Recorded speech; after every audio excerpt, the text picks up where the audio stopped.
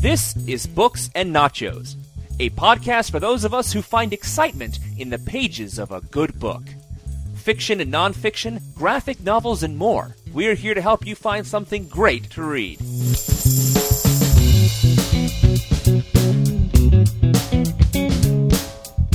Welcome back to Books and Nachos. This is Brock, and today I'm going to review two more short stories from Ian Fleming's James Bond short story collection titled For Your Eyes Only. Stuart and I are reading and reviewing all of the original Ian Fleming James Bond books as a companion series to our 25-episode now playing James Bond movie retrospective series, which you can hear over at nowplayingpodcast.com. In my research for this series, I learned that the stories in For Your Eyes Only were actually leftovers from a proposed James Bond television series. Fleming was hired to write some scripts for a Bond TV show, and after those plans fell through, he took the outlines he developed for those episodes and repurposed them here to create 4 of the 5 short stories in this collection. Today we're talking about 2 of those recycled stories, Risico and From a View to a Kill.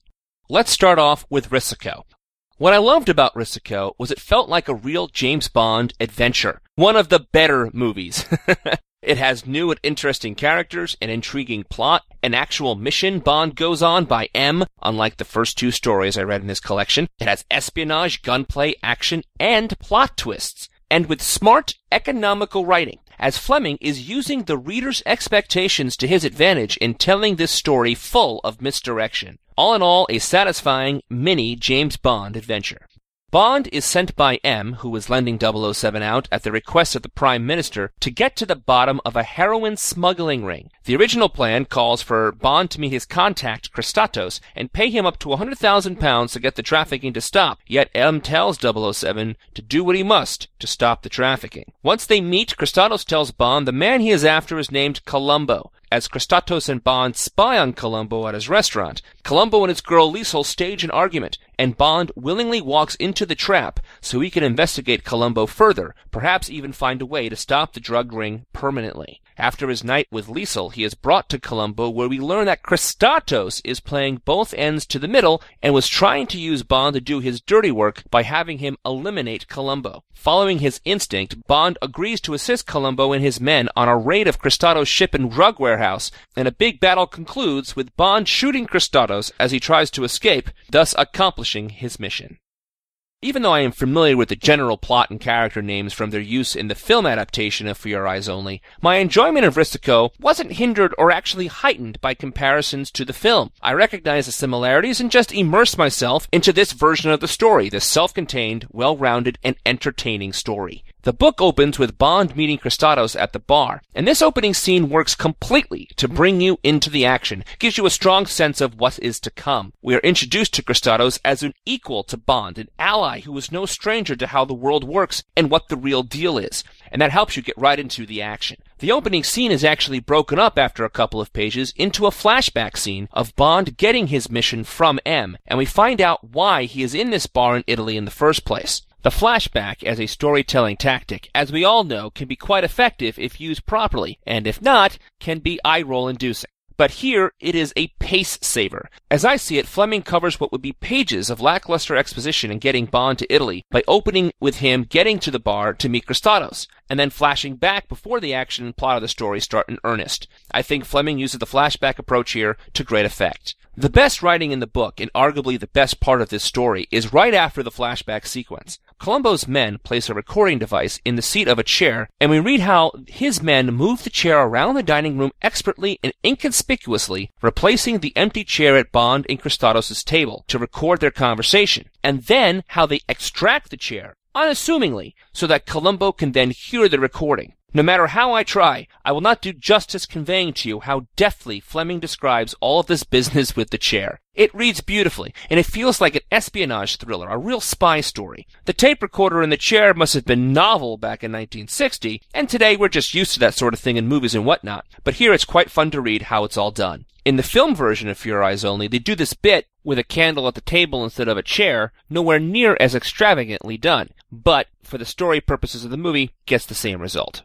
At this point in the short story, we are led to believe Columbo is the man Bond is after. And that misdirection plays well because of the combination of the character's actions with the tape recorder and the upcoming staged fight. Columbo is showing us real competence. We don't blatantly read Liesel and Columbo conspiring to have their showy fight, but we read how they know what to do in the situation and execute the plan. I love that both Columbo and Kristatos are intelligent and have a game plan, and Fleming also writes these two guys as incredibly likable. Strong move having these two characters come across this way. Fleming is not talking down to the audience. Touches like this make the writing in Risico leaps and bounds above other Fleming stories I have read so far. With all the dialogue in this book, Fleming keeps the story moving at a quick pace, expertly weaving the story along. None of the scenes seem out of place or extraneous, as the story has an intelligible flow. One scene naturally leads into the next fluidly and without wasting time. And we get some fine action along with the dialogue and the espionage. In addition to the warehouse raid at the end, the chase to capture Bond after his date with Liesel is well staged, as Columbo's men attempt to flank Bond, leading up to Bond facing the business end of a CO2 spear gun before he's knocked out. But not to discount Bond in the story, we do have some fine moments for him as well, as I finally get to see him in spy mode, figuring out the trap being set for him,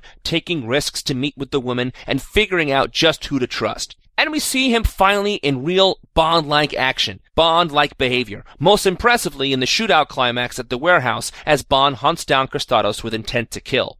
And by having Bond not suspecting he was being recorded at the bar adds a layer to his character as well, that for all of the words telling us he is a top-notch spy, he isn't always one step ahead, showing us that even James Bond doesn't have all the answers right away and can be seen as flawed. Much like Milton Crest in the Hildebrand rarity, I enjoyed reading the characters of Kristatos and Columbo more than I enjoyed reading Bond here. Bond is certainly the cog that makes the story go, but these two are the more interesting people. Part of their appeal is, of course, is that they're likable criminals.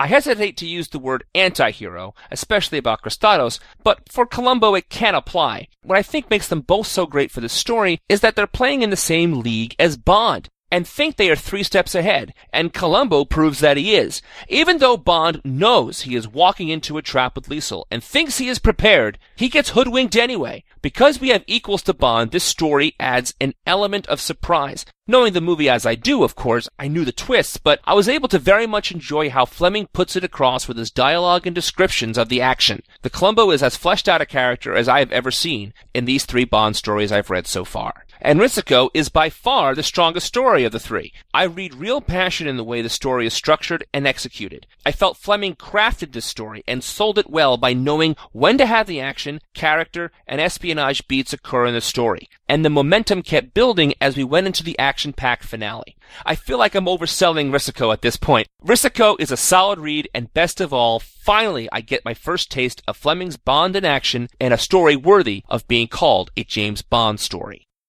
Unlike Risico, which seems not to waste a page, From a View to a Kill is an uneven, meandering story. James Bond is primarily in what I call detective mode, looking to find the murderer of a Shape intelligence officer and the theft of that man's confidential documents. The book opens with a perfectly executed murder of the Shape intelligence officer. SHAPE stands for Supreme Headquarters Allied Powers Europe. This intelligence officer is on a motorcycle carrying the top secret information to allies down the road. And the scene is wonderfully described and grabs you in. Our man with the satchel is followed by another man on a motorcycle. And as he sees him getting closer and closer, he wonders if he knows who this guy is. There's a nice bit of suspense going on as this naive agent wonders, who is this guy coming towards me? He's wearing the same uniform as I wonder if I know him. And then suddenly, the man on the second motorcycle kills the first one. The attention to detail in this scene is terrific, from the description of the forest down to how the killer steals the satchel, takes his watch, and covers up the motorcycle tracks when ditching the bike and body so as to keep the authorities confused for days. This opening scene is reminiscent of a pre-credit sequence in Bond movies where we witness the crime that is the reason for Bond's adventure. But when we get to Bond, the story surprisingly hits extended lull before a strong climax. When we catch up with Bond, once again he is between assignments, as he is sitting in a Paris cafe on the prowl for a woman for the evening. And we read some pages of the Paris he knows,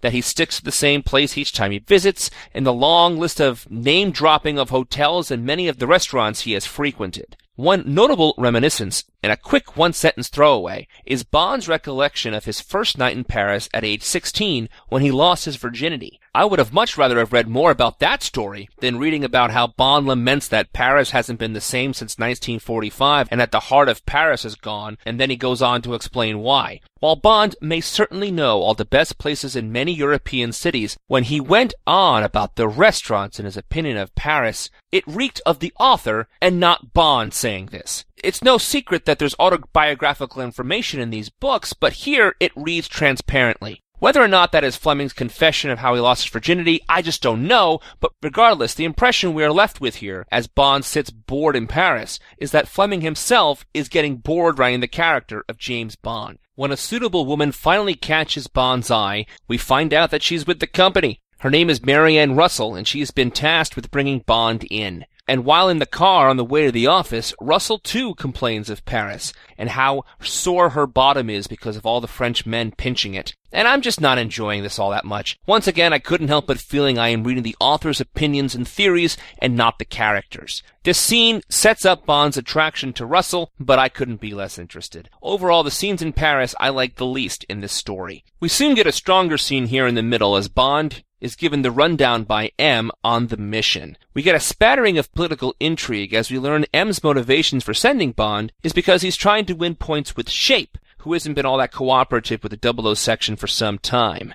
Once again, like in Risico, sending Bond on a mission not for MI6, but for another secret agency. We see M complimenting Bond here to butter him up about sending him on this mission, but it does seem that M compliments Bond legitimately on his ability to see, quote, the invisible man, the factor in a case that will crack it wide open that most investigators don't see. All in all, the M scene here is a highlight, as we're seeing layers to the M character I haven't seen before, and I quite enjoyed the interaction between he and Bond. When Bond gets to Versailles, he goes over the same path the other investigators have already, and we are told that Bond is wasting his time. Instead of being there for 2 days like planned, knowing this is all a pointless exercise, he stretches out his investigation so he has more time to spend with Russell. And once again, I'm dissatisfied with the storytelling. Telling us Bond is once again bored with what is going on is not getting me involved in the story more, it's boring me as well. Fleming has Bond investigating a lot of dead ends to set up the big aha moment, the brain blast, his finding that invisible man that M set up in the earlier scene in the story. But getting to that I found a bit taxing. When Bond does finally start to crack the case, the book finally picks up the momentum it had from the opening scene,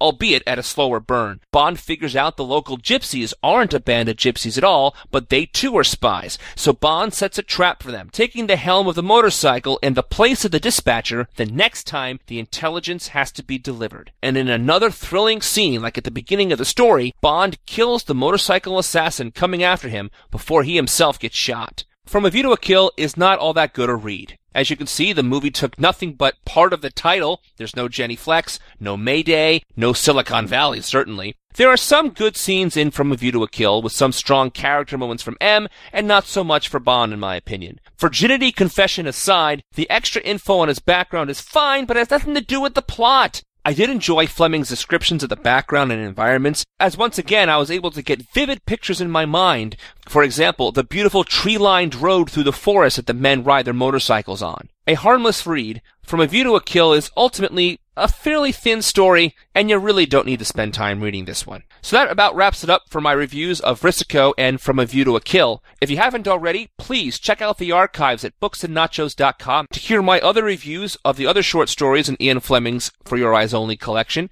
and reviews of the full Bond novels that Stuart and I are doing. You can find all of that at booksandnachos.com. Next week, I will be reviewing the final short story in this collection, the titular story, For Your Eyes Only. Thank you for listening. Books and Nachos will return.